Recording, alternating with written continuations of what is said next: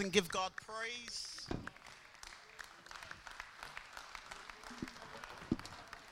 Come on, let's give him praise. Come on, raise your voices. God, we love you, Jesus. We bless you, God. We worship you, Father. What an awesome God you are, Lord. Hallelujah. Hallelujah. Hallelujah. Hallelujah. Glory belongs to you, God. Honor belongs to you. Praise belongs to you. Worship belongs to you, God. Hallelujah. Thank you for your amazing love, God. We give you praise, God, in Jesus' name. Amen. You may be seated. God bless you, CLF. Wonderful to be with you. Amen. Thank God for your life, your ministry, and you impact me because your pastor impacts me. And I feel like our churches are related, although we're like cousins that don't see each other often. But I do see Pastor Joe, and we do talk on the phone quite a bit, and he does speak into my life, and we speak into each other's. And, I think I might have said to you, but for many years, I think God told me that we would be planting churches. But when I was 48, I kept saying when I turned 50. But I was saying that since I was 45, 46. When I turned 50, then we'll plant some churches. And I sat with Pastor Joe. We was in a Chinese in Greenwich. And I was telling him my plan that when I turned 50, we'll plant our first church. And he said, why? So I said, well, 50 is the number of Jubilee, the year of release, And he said, why? He said, what are you waiting for? And Pastor Joe, that's him, right? He said, what are you waiting for? And, after we had that conversation, let's do it. And so we planted, I think it was a few months after that conversation, we planted our first church in Sydenham, South London. And then that same year, we planted the second church. And just in that short space of time, we went from one church to 5 churches. But that was because Pastor Joe dared to ask me why. What are you waiting for, And I turned 50 last year. By that time, we already had 5 churches. So I could have been waiting until I turned 50. But thank God for his life, and thank you for his inspiration. And thank God for Bishop Noel McLean and getting to know you and your ministry and everything, your wonderful wife, Sharon. Amen, and everyone in Jesus' name. I'm going to preach to you because I realize that you've just eaten. And so I'm going to preach you up, amen? Try and get your attention. Praise God. So so like I said, we have a church in Forest Gate, which is our main church, Sydenham, Thurrock in Grays, and then we also have a church in Walthamstow and one in Birmingham. We're looking to plant one over in Harrow, North London, and we're just going to be planting and planting and planting and planting and planting and planting and planting because the object is to see people saved, amen? We do have our conference coming up, and there's some flyers. They'll be in the foyer. If you're welcome, but there is a meeting for you guys here at Greenwich on the same day, so sorry you can't make it. Amen. But if you're not of the Greenwich congregation, you're more than welcome. Come and join us over in Forest Gate. Amen. So I want to read one passage of scripture from Judges chapter 7, verse 18. I'm just going to borrow that phrase out of it. I'm not preaching from this particular chapter, verse, or stuff, but I just want to borrow the phrase, and then we'll go somewhere with that. Amen. So once I've read that, I'm going to ask Dexter, who's come along with me, to come and just pray God's blessing and thank God for this young man. He's been with me since the age of, 12 or 11? Since the age of 11. He's now 30 years old. He's a great man of God. God is raising him up, and he's looking for a wife as well. All right, just for throw that out. So, just for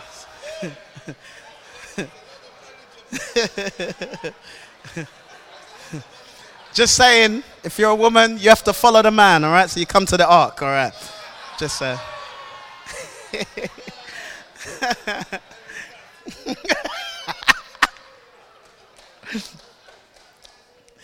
Judges chapter 7, verse 18.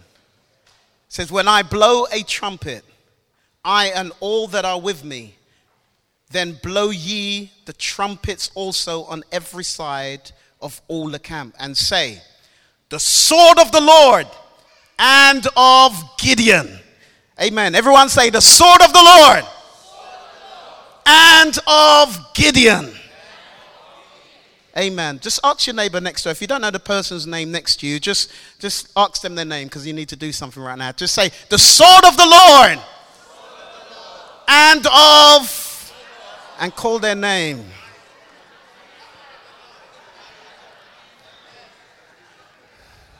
Do you want to come and pray, Dex? Afternoon, church. If you can kindly just bow your heads as I pray. Father, Lord, we thank you for this opportunity to come before you to hear your word. Father, I pray, Lord, in the name of Jesus Christ, that as Pastor P speaks, that these seeds fall upon good soil. And Father, that we receive your word. Father, may it fall upon good soil. I pray right now, Father, for everyone to focus their minds on the word that's coming, for I feel that the word that's coming will be prophetic and it will hit you fast like a two-edged sword. I also feel that there will be a lot of conviction as Pastor P is preaching. I encourage you, if you feel conviction, to hone in on it. It's just God tugging you and pulling you in. Father, I pray, Lord, that you bless Pastor Peter with the tongue of a ready writer as he preaches today. In the name of Jesus, I pray. Amen. Thank you. Praise God. The sword of the Lord and of Gideon. You know, the Bible instructs us in Ephesians chapter 6, verse 17, in that whole passage where Paul tells us to take the whole armor of God. One of the things it tells us to take, it says, and take unto you the sword of the Spirit, which is the word of God. Amen. Take unto you the sword of the Spirit, which is the word of God. And we can see through scriptures that the sword in the Bible is always a type of God's word. We know from Hebrews chapter 4 verse 12 that the Bible says that the word of God is alive and it's powerful and it's sharper than any two-edged sword. It pierces even to the dividing asunder of the soul, the spirit, and the joints and the marrow, and it is a discerner of the thoughts and the intents of the heart. The word of God is alive and it is powerful. And that's why I believe in preaching the word of God, because it's living. Jesus says, the words that I speak, they are spirit and they are life. In fact, Paul prayed and said to the church, pray for me that the word that I speak would have free course, that it will travel and hit its target every time. Because the words that goes forth from my mouth, the Bible says it will not return void, but it will accomplish that which it goes forth to do. So touch your neighbor and say, the word is powerful. The word is so powerful that it doesn't matter who the person is, no matter what situation they're in, no matter what lifestyle they're living in. If we preach the word of God, then the power is in the word. It's not with enticing words of man's wisdom, but the power is in the word. Paul says, I'm not ashamed of the gospel, for it is the power of God unto salvation. So sometimes people think in terms of evangelism and soul winning, it's about how eloquent you speak and how you phrase things, or whether you've got a nice little systematic way to do it. But actually, the power is in God's word. Because when you speak God's word, then it's like a sword. And the Bible says that in what we read in Hebrews, it says that word can discern even the thoughts and even the intents of the heart. So even what people are thinking about doing, the word discerns it. So when you begin to speak the word in an evangelism sense or in a preaching sense, even in a preaching sense, as you preach God's word, it can discern what someone is intending to do that week. And that's why sometimes when you're preaching, people say, man, you were preaching directly at me. What you said was for me. Why? Because the word can discern even the thoughts of what people are thinking. and even what people are considering about. That's why when Jesus met the woman at the well and he began to speak to her and says, go and call your husband. And then he engaged her thoughts and he engaged what was going on in her heart. So the word of God is powerful. And if we are going to be soul winners, if we're going to really evangelize, and if we are going to make an impact on changing lives and transforming people, it's going to take the word of God to do so. Amen. I know we want to learn in our modern day all of the different styles and technologies and all of those stuff, but it's going to take the good old-fashioned word of God. Everything else will change. Trends will change. All kinds of winds will blow for the church. People will try all kinds of gimmicks, but you know what? We'll have to go back to the ancient word of God and the preaching of the word of God, because God chose the foolishness of preaching to save. He chose preaching. Touch your neighbor and say, he chose preaching. He says, how can they hear except we preach to them? And how can they preach except they be sent? So it takes the word. Revelations 1:16, in the description of Jesus, it says, and he had in his right hand 7 stars, and out of his mouth went a sharp 2-edged sword. Amen. The word of God, the word in our mouth is like a sword. Amen. And it tells you in the Hebrews what this word does, how it's sharp and it's alive and it's powerful and it discerns and it reaches even the joints and it reaches even the marrow. Everyone say the joints, the marrow. You know the passage in Ezekiel, this kind of reminds me of this in Ezekiel, where God takes Ezekiel out and shows him a valley full of dry bones. And there was just bones, dry bones, been there a long time, scattered everywhere. And God asks Ezekiel, can these dry bones live? And God says, Ezekiel says, you know, God. And then God's answer to Ezekiel is, listen, I want you to prophesy. I want you to speak what I tell you, my word. I want you to speak my word to these dry bones. And the Bible says the word of God is quick, powerful, and it can get into the joints and into the marrow. So when we're preaching, when Ezekiel opened his mouth and the word of God came from his mouth, amen, it can get into the joints, into the marrows. It can reach into the hearts, into the minds, into the situations, into the circumstances, into every issue that people are facing. The answer is in the word of God. People need the word of God. And the devil knows where the power lies. He knows the power is in God's word. So I want to take you on a little journey. If you come with me to 1 Samuel chapter 13. 1 Samuel chapter 13. For the last 3 weeks, the Lord has been just had me here looking at this passage and really just confirmed that I need to just speak from this. So 1 Samuel chapter 13 in verse 19. 1 Samuel 13 from 19. It says, now there was no blacksmith to be found throughout all the land of Israel.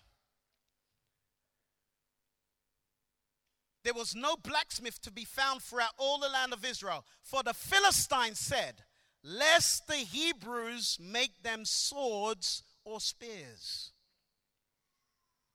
It says, but all the Israelites would go down to the Philistines to sharpen every man their plowshare, his mattock, his axe, and his sickle.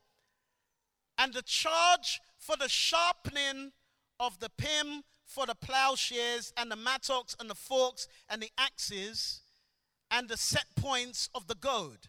So it came about that on the day of battle, that there was neither sword nor spear found in the hand of any of the people who were with Saul and Jonathan, but they were found with Saul and Jonathan only, his son. And the garrison of the Philistines went out to Mishmash. So I just want to say from that verse 9, the Bible says that the Philistines, in verse 19, it says there was no blacksmith found throughout all the land of Israel, for the Philistines said, lest the Hebrews make swords or spears. I really feel like what the Lord wanting to say to us is, one of the tactics, the battle strategies, if you read this, of the Philistines is, how do we take the swords from the hands of the people? How do we ensure that the people don't have any swords? I think he's still using the same strategy. I don't think the devil minds too much people just going to church and having a great time and of celebration and worship. But what he does want to do is to make sure that you don't have a sword in your hand. It's to make sure you're not armed with the word of God. It's that the people of God don't have the word, because he knows where the power lies. The power is in the word of God. And we're actually talking about impacting through evangelism. I'm going to make a connect here, because if the devil can take the sword out of the hands of the people, then we become ineffective on the street. We become ineffective in the marketplace. We become ineffective in our schools, colleges, or wherever we are going to be. So the devil doesn't want there to be a sword. So what he does, he takes away the smiths. He takes the blacksmiths. Now, Nebuchadnezzar done the very same thing in 2 Kings chapter 24, verse 14. Not only did he take the choice men like your Daniels and your smart wise men, but he also, the Bible says, he took the blacksmiths out of the land of Israel. Because he knows if he leaves the smiths, then they're going to make themselves swords. And if they have swords, then they become dangerous. I believe the devil has the same kind of a tactic. Let's remove the people that will make swords, that will sharpen the swords, because he knows my people are destroyed through lack of knowledge. It's in the word. Touch your neighbor and say, it's in the word. The enemy also, the Bible says in this verse, that the Israelites would go down to Philistine, and that's where they would sharpen their axes. That's where they would sharpen their plowshares. That's where they would sharpen their goads and their sickles. So in other words, the Philistines put a strategy in place where they made the Israelites rely upon them.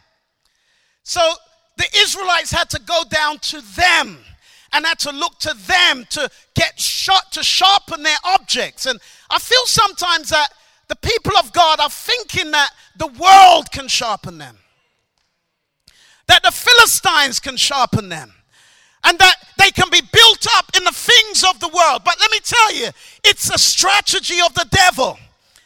Amen. And sometimes he will just use a little bit of God stuff in the world stuff and mix it a little bit and make you kind of believe that you're being sharpened, where actually he's blunting your sword and your ability to communicate, your ability to win souls. So and it also says, what's interesting in this verse, and I found this quite interesting, is it says the only persons in the whole land of Israel, Bishop, that had swords were Saul and Jonathan. Can you imagine that? The only people in the whole land of Israel that had a sword in their hand was Saul and Jonathan, leadership. And isn't that kind of what the devil did in the Dark Ages? That where you had churches where the congregation was completely ignorant of the word of God. And the only people that were learned were the priests that could read this Latin or could read the Bible. And the people were dependent on the priests learning and the priests knowing the word of God. And I just feel like in our days, maybe it's not the similar kind of thing, but I believe we need to move away from where we're just looking to the man of God to know the word of God and the woman of God to know the word of God, where we've got to realize I need to know the word for myself. And the people on the pew need to know the word of God. It's not enough for Saul and Jonathan. It's not enough for the pastor. It's not enough for the minister, for the elders. It's not enough for the preachers to have the word, to have a sword. Every person sitting on our pews needs to be equipped with the word of God if the church is going to be effective. Someone hearing what I'm saying here? I'm not talking about if we want to have a big auditorium with a lot of people, because it's quite easy to draw a crowd when you have a gifted individual that can speak the word eloquently, and lots of people come and listen to that preacher preach and then go home and wait for the next week. But that's not what I'm talking about. I'm talking about when the people on the pew have a sword in their hand that they go back to work with on Monday, they go to college with on Tuesday, they go into the supermarket and they are equipped with swords. And it's not dependent on the pastor having the word, the preacher having the word, the bishop or our favorite preacher having the word. I believe every believer has to be equipped with a sword in their hand, with a double-edged sword, and be skillful with that sword. Someone say, praise God.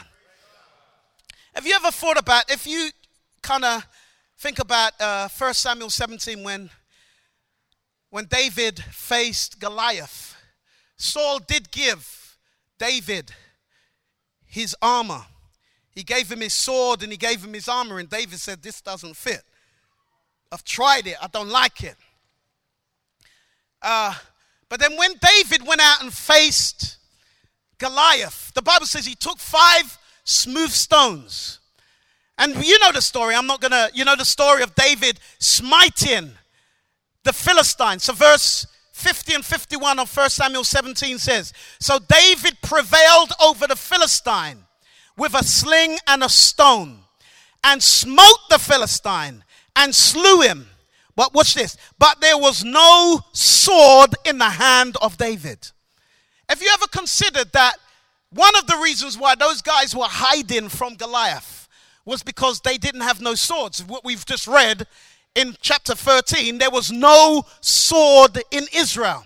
And so when David smites the Philistine with the stone, the Bible says there was no sword in his hand. Therefore, verse 51, David ran and stood upon the Philistine. He took his sword and drew it out of the sheath thereof and slew him and cut off his head. And when the Philistines saw that their champion was dead, then they fled. I'm telling you, we need to get a sword in our hands. Yes, I know David stunned the Philistine, but the stone simply stunned him. It didn't finish him off. The only thing that's really going to finish off the enemy, that's going to break and cut off the power and the authority of the enemy, is when we use skillfully a sword. When we skillfully use the word of God. I believe it's the only thing that's going to work in our day, guys. It's what worked for the apostles. It's the word that works every time. Amen? So, coming back to this, Jesus said in Luke 22, 35 to 38, he said unto them, when I sent you without purse and script and shoes, did you lack anything? And they said, no, we didn't lack anything. Then he said unto them, but now he that have a purse, let him take it. And likewise, if you have a script, and he that have no sword, let him sell his garments and buy one. He that have no sword, let him sell his garments and buy one. And I was reading this and thinking, what's God saying there? He's saying, guys, because I find today people will be very cheap concerning the purchase of spiritual truth. And the Bible says, buy the truth and sell it not. But I find that sometimes people will be very cheap, in their pursuit of knowledge and growing in the word of God. But they will think nothing of buying trainers for 120, 150.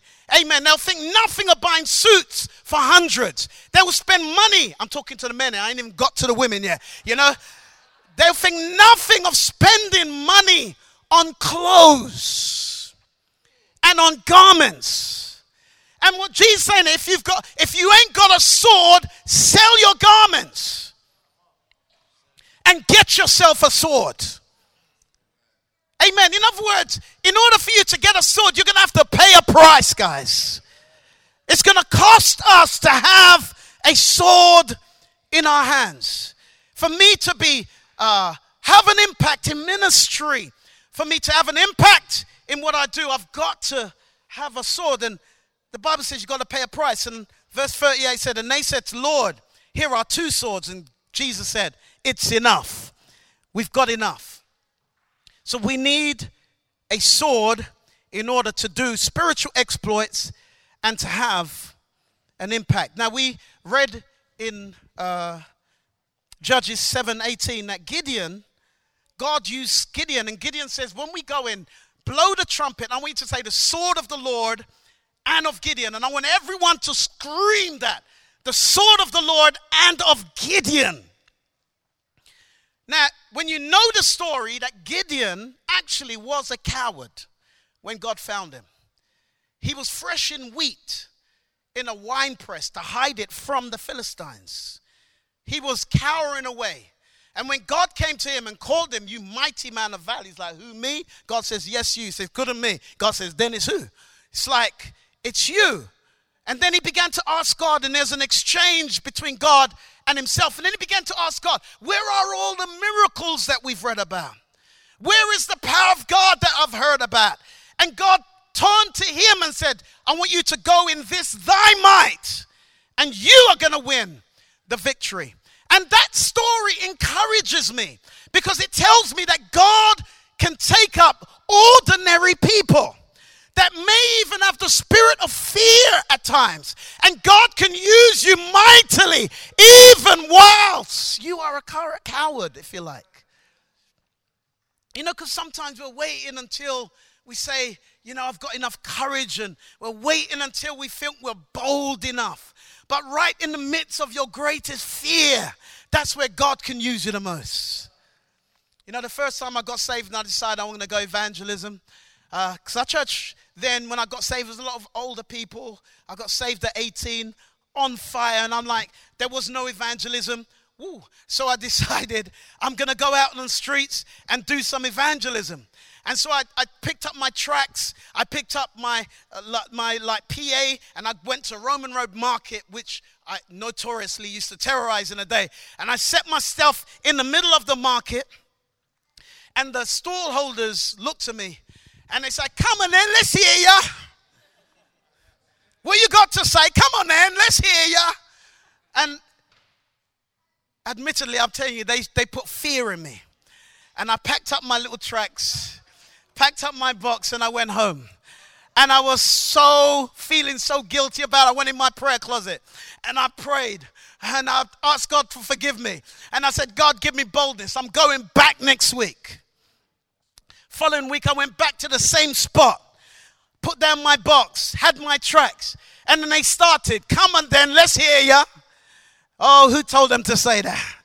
I started to preach. And I started to declare the word of God.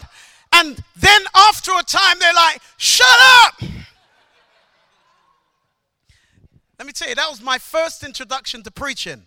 That was my first sermon ever. And that's where I started to preach, on the streets, the best place to start. And thank God, a woman that was in the crowd was listening intently. And that Saturday afternoon, I led a woman to Jesus Christ. And that gave me confidence and boldness, the sword of the Lord and Peter Nembard.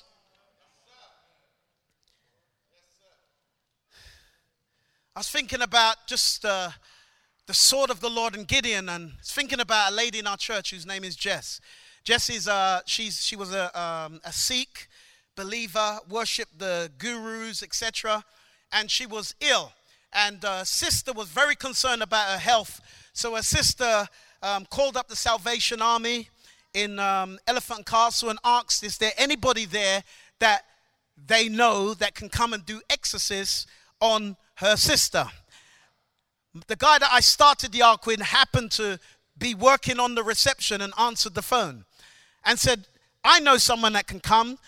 So she called me up and she said, will you come? He called me up and says, can we go and pray for this lady? She's very ill. Her sister's concerned. They want us to do exorcism on her.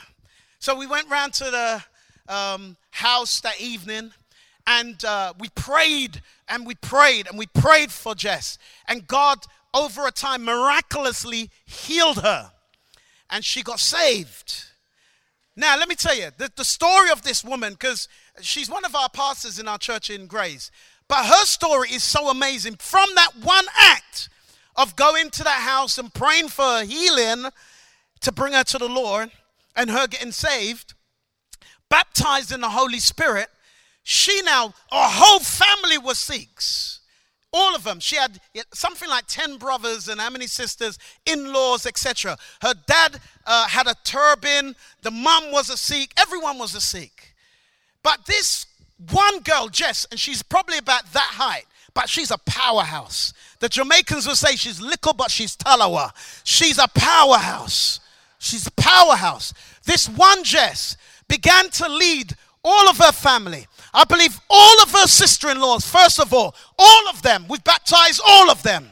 She led all of her brothers, 10 of her brothers got baptized in water in the name of Jesus. We baptized her Sikh father in his bath in the name of Jesus. Baptized her mother, all of her cousins. She's led, I would believe, over 100 people from Sikh background to Jesus Christ. The sword of the Lord. And of Jess, wherever I've seen her work over the past 20 years that I've known her, wherever she goes in, she leads them to Jesus Christ. She's a powerhouse, amen. The sword of the Lord and Jess Core. When God puts a sword into your hands, amen, doesn't matter how short you are, it doesn't matter how illiterate you are, when God wants to use you, he will use you, so long as you have a heart to win souls for the kingdom of God. Someone say hallelujah right here. The sword of the Lord and of Jess. The sword of the Lord. I just want to share this of Rona and Loretta. These were two 16-year-olds that got saved around 2010. Rona actually was about very young at the time. And then they went off into Leighton Sixth Form College. But we were teaching them the word of God. We had taken the Alpha course and we had Pentecostalized it and put a spirit in it. And we were teaching these young people the word of God. And so the young people, these two particular girls, got the fire and the Holy Spirit and went back to Leighton Sixth Form. When they got back to Leighton Sixth Form, they began to preach. During their lunch break, they would gather crowds around them and they would begin to preach the word of God. And then people that would be healed in the college, and I think this is now 2010, our church, we baptized, I think that year, about 130 something people. 90 something of them were young people out of Leighton Sixth Form and Hertfordshire University, because two girls took a sword into the college. You know, the college called me up and said, we're not sure what you're doing with these young people, but you need to talk to them. I said, what's wrong? They said they're coming into the church and the young people, they're acting funny like the Holy Spirit or whatever they were describing. Go Jesus, go Jesus. A lot of those young people that got saved during that time, they're grown now, they're 24, they're 25, they've grown up and they're walking with God, they're loving Jesus. And as I said, they simply allowed themselves to be vessels that God could use in a sixth form. Now, I'm one of them. I don't necessarily believe evangelism is only, in fact, I don't even believe evangelism is just a Saturday morning thing. I can't stand when people put evangelism into a Saturday morning standing on a street corner, because I think that we miss a trick. Because let me tell you, every day, if you're traveling on the train, you're surrounded by people. If you go into a supermarket, you're surrounded by people. If you're on the bus, you got people at work, at college. And all it takes is for you and I to learn to use the sword of the Lord, to learn how to engage people and just talk to people about practical things. Because sometimes people think they have to get deep. You know, the man that was born, that got healed of his blindness, when they said, is he the Son of God? Come on, tell us, is he the Son of God? The man turned to them and says, listen, I don't know whether he's the Son of God or not. All I know is that I was blind and now I see. I may not be able to explain all of the theology. I may not be able to give you the Greek and the Hebrew, but I can tell you my story, that I was in prison and he saved me. I was on drugs and he raised me. I can tell you, and you can't argue with my story. You can't. So you can engage. Jesus talked to the woman at the well about water. And he took that natural conversation about water and he turned it into a spiritual conversation about spiritual water. And that's how we're going to equip. This is what I'm saying to our people. We're soul winners wherever we go. Amen. I said we're soul winners. The sword of the Lord and Rona. The sword of the Lord and Loretta. The sword of the Lord and Billy Graham. He was no different from you and I, guys. He was a gifted man. God gave him a special gift. But he focused on his gift. Imagine that. 250 million people preaching in your lifetime. 70 years of ministry, of concentration, ministry to the lost. And I heard a prophecy recently, and I kind of think this prophecy is real.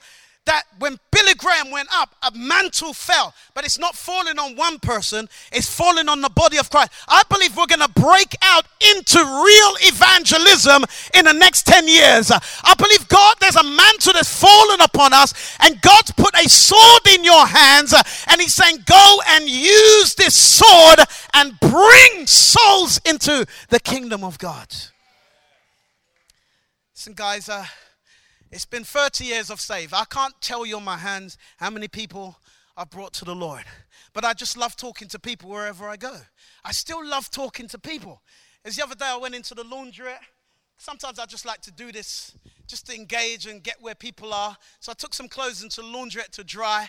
And I noticed that the woman in the laundrette wasn't looking too well. So I said, are you okay? She said, I'm not feeling well. So I said, I pray for you. She said, thank you. I said, right now. I'll pray for you right now. So I prayed for her. When I finished praying, she says, oh, you are a prayer. I said, yeah, I'm a prayer. She says, well, can you pray for my fiance? He left me 18 months ago and I've not seen him since. He's not talked to me. And this woman has come and she's took me out of his mind. And, and she was basically saying, can you break it? She's done some kind of curse over her fiance. Can you pray? I said, I'll pray. I was a little skeptical, but I prayed. And so I prayed with her, and she sent me some text. I gave her my number. She sent me a text of his picture, etc. And I said, oh, I pastor the church up the road. She said, I'm a Muslim. I said, I'm just telling you where I pastor. She said something like, I can't phrase her word, but she said something like, I would go to the mosque and pray, but it's long and complicated, she said. Basically, Allah, Muhammad ain't going to answer. But she said, and this is her word, she said, but your God can do something. Now remember, she said 18 months she hasn't seen the man or heard from him. I went back in the following week, which is this week. I went back in there. I said, how are you doing? She's big smile on her face. I spoke to him for the first time. Your God, your God, your God. Your God. Your God. So for me, that's opened opportunities. It's gone up. It's opened up. Okay. It's opened up opportunity for me to now engage her with Jesus Christ. Amen. It's opened up opportunity for me to have conversations with her about the Savior of the world. Hallelujah. Can you imagine that we have, guys, the good news? We have the good news. I was telling our church last week, you know those 4 lepers that's in Kings that were sitting at the gates of Samaria? And when they went in, they said, why sit we here to die? Let's go into amongst the Syrians and they may save us life. If they kill us, they kill us. We've got nothing to lose. And so they went into the camp of the Syrians and they found the whole town, the whole village just left. And the Bible says that there was clothes, there was jewelry, there was gold, and they're eating chicken and eating rice and peas, eating turkey, and they're scoffing their face, and they're taking up gold and stuff, and they're hiding it, and they're taking up garments, they're trying on Armani suits and all kinds of stuff. And then finally they said to themselves, we're not doing too well. They said, we're not doing well. They said, this is a day of good news, and we are keeping it to ourselves, and we are keeping silence. And said, if we keep silent, something terrible might happen. Come on, let's go back and tell the king's household. Has somebody got some good news in this place today? The good news that you've been saved. You've been born again. Guys, some of you may know my story and some of you may not. But at 16, 17, I went into prison. Before I went into prison, me and my friends were in our room and we were smoking the green stuff. And we were having a discussion about whether we believed in God, whether we believed in aliens and ghosts, etc. And I was the only one in the room that said, I don't believe in God. I believe that there was Jesus, an historical figure. And all my friends, we were all like, buzzing on stuff. And because you talk spiritual. And my friends were like, you can't say that. How can you say that? But I think God was listening to that conversation, because it was a week later that I ended up in prison. Now, when I got in prison, David Hughes, the prison chaplain, would come round to the cell to talk to Adam, my cellmate, that I knew from road. And so I would be on the top bunk and I would be antagonizing David, like just asking stupid questions. So what color's God then? And why is all the evil in the world? And he never argued with me. And listen guys, I wanted him to argue with me. I was picking a fight, but he wouldn't give me a fight. I was wanting him to disrespect me and kind of play like he knows it all. Then I was like, he thinks he knows it all, you know what I mean? But he just stayed quiet and just looked at me with those loving eyes. And he did this week after week. After about the second week, I came down off the bunk and I began to listen and I began to engage. And then I began to go out to watch films and read books and listen to conversations about Jesus. After about a month, I called him one morning. I said, I'm ready to give my life to Jesus Christ. I'm ready to get saved. I'm ready to get born again. And he walked with me through that time that I was in Rochester prison. Amen. And God rescued my life. Listen, it doesn't matter what situations people are in. What God is needing is someone with a sword in their hand. Someone that is committed to the winning of souls for Jesus Christ. Because that's the reason why we're here, guys. That's the only reason why the church still exists. As far as I'm concerned, God, you could have just saved me and then raptured me. The only reason why you're still here and the only reason why I am still here is to bring people into the kingdom of Jesus Christ.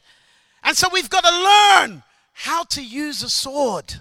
We've got to learn how to use the word of God and use that powerful word that can cut the heart, that can search the heart. I think I told you this when I came there last time. I was evangelizer. I'm going to done right now. I met this girl in a shop and I said, I want to come around and do a Bible study with you. And she said, yeah, you can come. And so I went round to the house, knocked on the door, and there was no answer. But you know when you're knocking on the door, but you know someone's in the house. You know what I'm talking about. You can hear noises in the house. Shh. And so I kept knocking. They ain't answering the door. And so I'm feeling really gutted because that's rejection, isn't it? Someone invite you to come and then you get there, they don't want to open the door. So I left and went down the stairs really dejected and feeling like I've wasted my time, etc. And the Holy Spirit said, don't go. He said, hi, just wait around the corner. So I got downstairs and I went around the corner. I didn't know why I was like waiting around the corner, but the Holy Spirit said, stay around the corner. So I waited around the corner. I was around there for about 10 minutes, just standing there. And then after about 10 minutes, I saw the front door open. And They came out on the balcony and looked left and right. And I jumped out. Hey!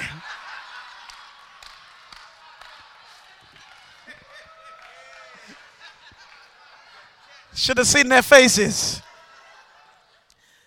And so I invited myself back up.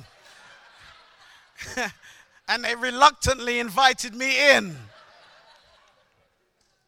And I sat down and I taught them that night, that Bible study. She gave her heart to the Lord. Her sister got saved at the back of that. Her sister's husband got saved at the back of it. Her brother got saved at the back of that. And that particular girl had been raped. Well, let me say, molested, raped, by her own father, and had a child for her own father. And they weren't talking for years from that thing happened. When she got saved, she was really messed up emotionally. But God brought her through healing to the point where she felt comfortable enough after about 3 years that she wanted to forgive her father. So I remember going with her and sitting with her and her father and having this conversation. Off the back of that happened, that reconciliation, he got saved. His wife got saved. And then from that, just me hanging around the corner. I mean, at least 20 people got saved because I hid around the corner.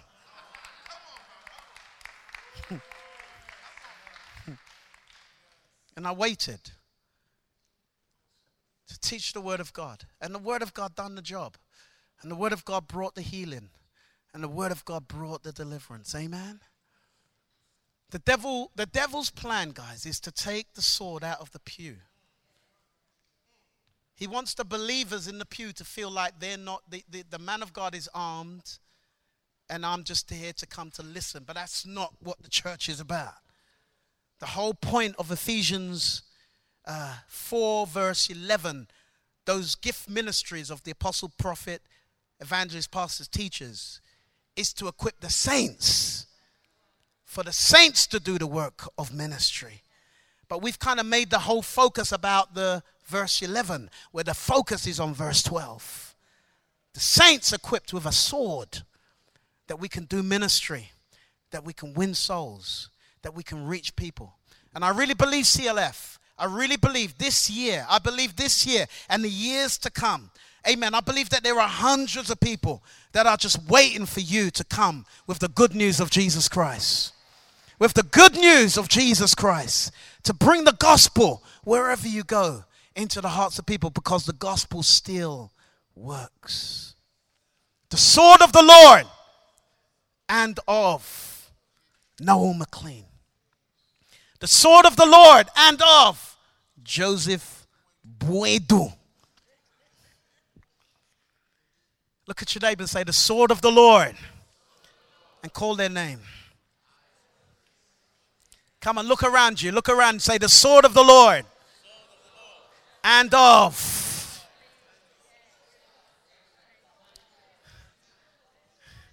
Take unto you the sword of the Spirit, which is the word of God. Please stand with me right now. Take unto you the sword of the Spirit, which is the word of God. Take unto you the sword of the Spirit, which is the word of God. Take unto you the sword of the Spirit, which is the word of God. Every believer has to take that sword. The world is counting on us having that sword in our hands. Thank you, Lord. Just lift your hands to heaven right now. Oh, tala mishela borianda lamai.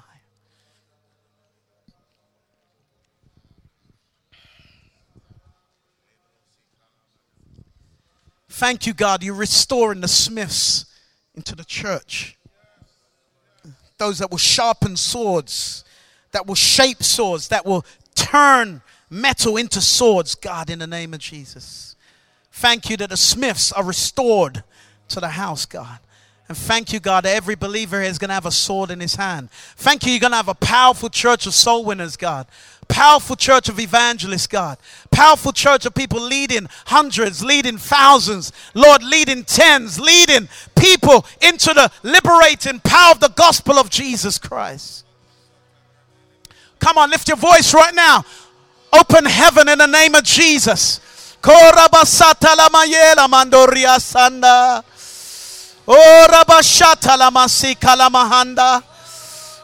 in a minute I'm going to call you out. I'm going to call you out, but come on, lift your voice right now. Lift your hands right now. God, sharpen my sword. Sharpen. Hey, God. Shondalabo satalamandalaba. Ito rabasandereboko. Rebesete yambarakatat. Ilaba shondalaba sikalamanda. In the name of Jesus. In the name of Jesus. Oh, Rabasi Katarababa Shatalamando Rabba. Soto. God, make me a soul winner. God, make me an evangelist. God, help me to reach people with the liberating gospel. Put a sword in my mouth, oh God, that when I open my mouth, your word will not return void, but it will accomplish everything it's supposed to do. In the name of Jesus, sharpen my sword, oh God. Come on, take the sword of the Spirit, which is the word of God. Take the word. I'm equipped with the sword of the Spirit.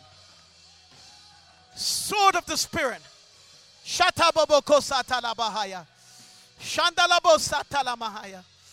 Italabo satalamakatalamahaya. O rabasanda. Irarabo sata. Shatalaboko talabasi kalamahanda laboya. Elabasete moroto. Uchele lalabodia sindalamahaya. Thank you, Lord. Thank you, Lord. Thank you, Lord. Thank you, Lord. I'm going to make a call in a minute because what I've realized over the years, guys, I've seen over the years that our church is full of people, but 90-something% of people have never led one person to God since they've been saved. But I believe that God today is going to hear a prayer from your heart. If you are desirous, and this is really probably my one prayer every day. I pray for other things, but this is my main prayer. God, today, let me meet somebody. God, today, let me connect with somebody. God, today, let me talk to somebody. Give me an opportunity, God. And if you're here today and you say, I want to be used by God, I want to bring souls to God, I want to, even if it's one soul this year, I want you to use me mightily, God. I want to have an impact in the era of evangelism. Just rush from where you are and come out right now. And let's begin to cry out right now. Begin to cry out, God, make me a soul winner. Make me a soul winner, God. Make me a soul winner, God. Come on, God. Put a sword in my hand, God. Put a sword in my hand, God. Shatalabasi kalamahaya.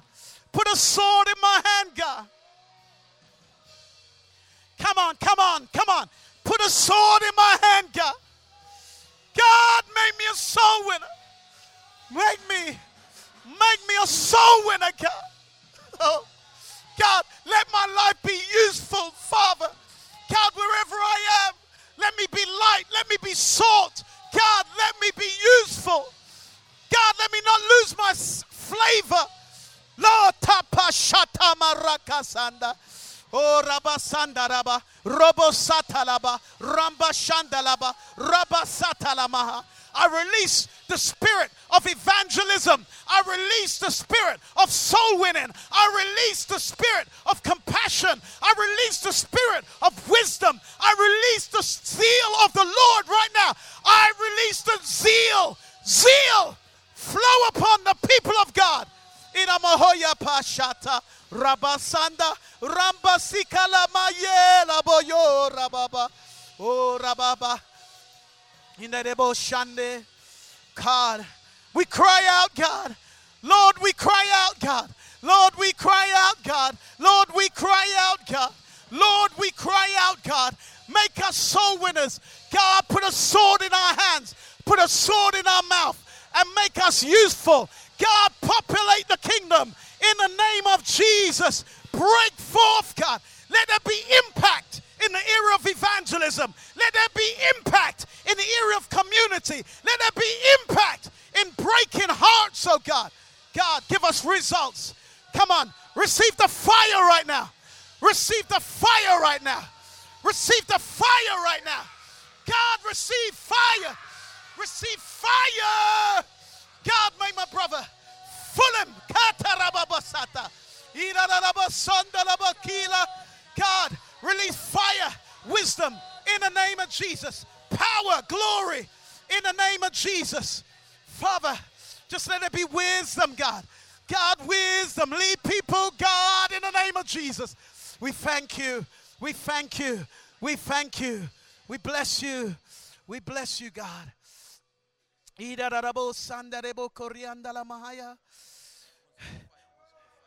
Yeah. Oh, God. In his spirit, out of Adela Michelle on out of his belly flow rivers of living waters. In the name of Jesus, fill him with wisdom and fire right now in his innermost being, God. Thank you, Lord. Thank you, Lord. Can I just ask you, can you just pray for the person next to you? Just release on them. Pray for the person next to you. Just pray for them to be a soul winner. Pray for them to lead someone to Jesus. Pray for each other. Come on, right now. Just pray. Kabo shata. Rima sete. Ramba sikala mohonda. Ocho tobo sandiribo shende. Inene mandiribo koto. Irarabo se ramanda. God.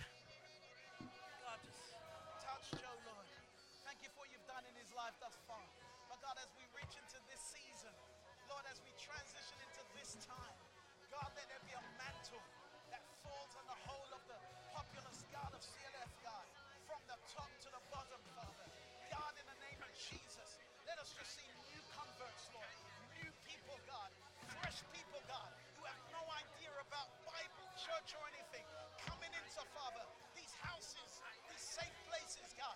And as they teach, as Joe teaches and the team, God, putting swords into their hands, that they will go forth, Lord, into their communities.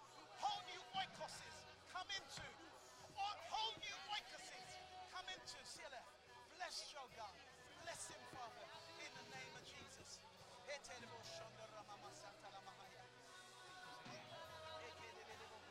Father, I thank you for Peter. I thank you for the next level of grace.